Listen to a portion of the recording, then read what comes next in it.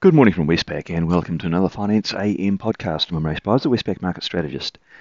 In the financial markets overnight, we saw a fairly volatile session in which the US dollar initially fell further following some softer US producer price inflation data. But following that, we had some mixed Fed speak and news of missiles reaching Poland, and that caused a retracement.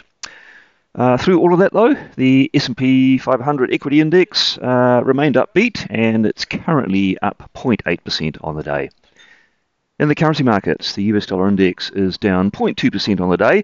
It did make a 3-month low at one point and really underperformed all of the majors.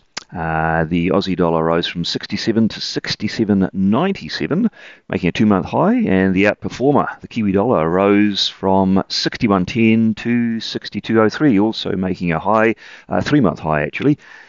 The Aussie Kiwi cross ranged between 109.48 and 110.05, still no direction apparent in the cross. In interest rate markets, the US 2-year Treasury yield initially fell from 4.4 to 4.32% following the PPI data, but then rose to 4.41% following Bostich's comments, and it's currently lower again, about 4.37 following that missile news. So pretty volatile in rates markets. The 10-year US yield fell from 3.87 to 3.76%. And market pricing for the next Fed meeting in December is for a 50 basis point hike and a peak Fed rate of 4.9% in March of next year. Australian interest rates fell. 3-year government bond yields from 3.36 to 3.25 and the 10-year from 3.8 to 3.68%.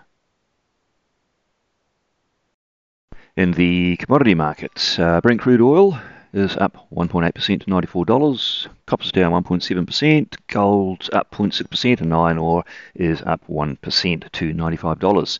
And we had a bi-monthly GTT dairy auction, which resulted in an overall price rise of 2.4%. New Zealand's key product, whole milk powder, was up 3.1%. Possibly related to better sentiment regarding the Chinese economy. On the day, what's out that could be market moving? In Australia, we'll be watching the Westpac leading index and also the third quarter wage price index, which will give us a fairly critical update on the pace of wage growth. We're expecting a fairly sizable lift for the quarter. Westpac's forecasting plus 1.1%. And then further afield, in the US, there is a batch of data which markets will be watching. We've got industrial production, retail sales, business inventories. We've got a NAB housing market, or a home builder confidence survey. And we've got 3 Fed members speaking, Williams, Barr and Waller. So plenty in the US to distract markets when that session opens. Well, that's it from me today. Thank you for listening. I'll be back again same time tomorrow morning.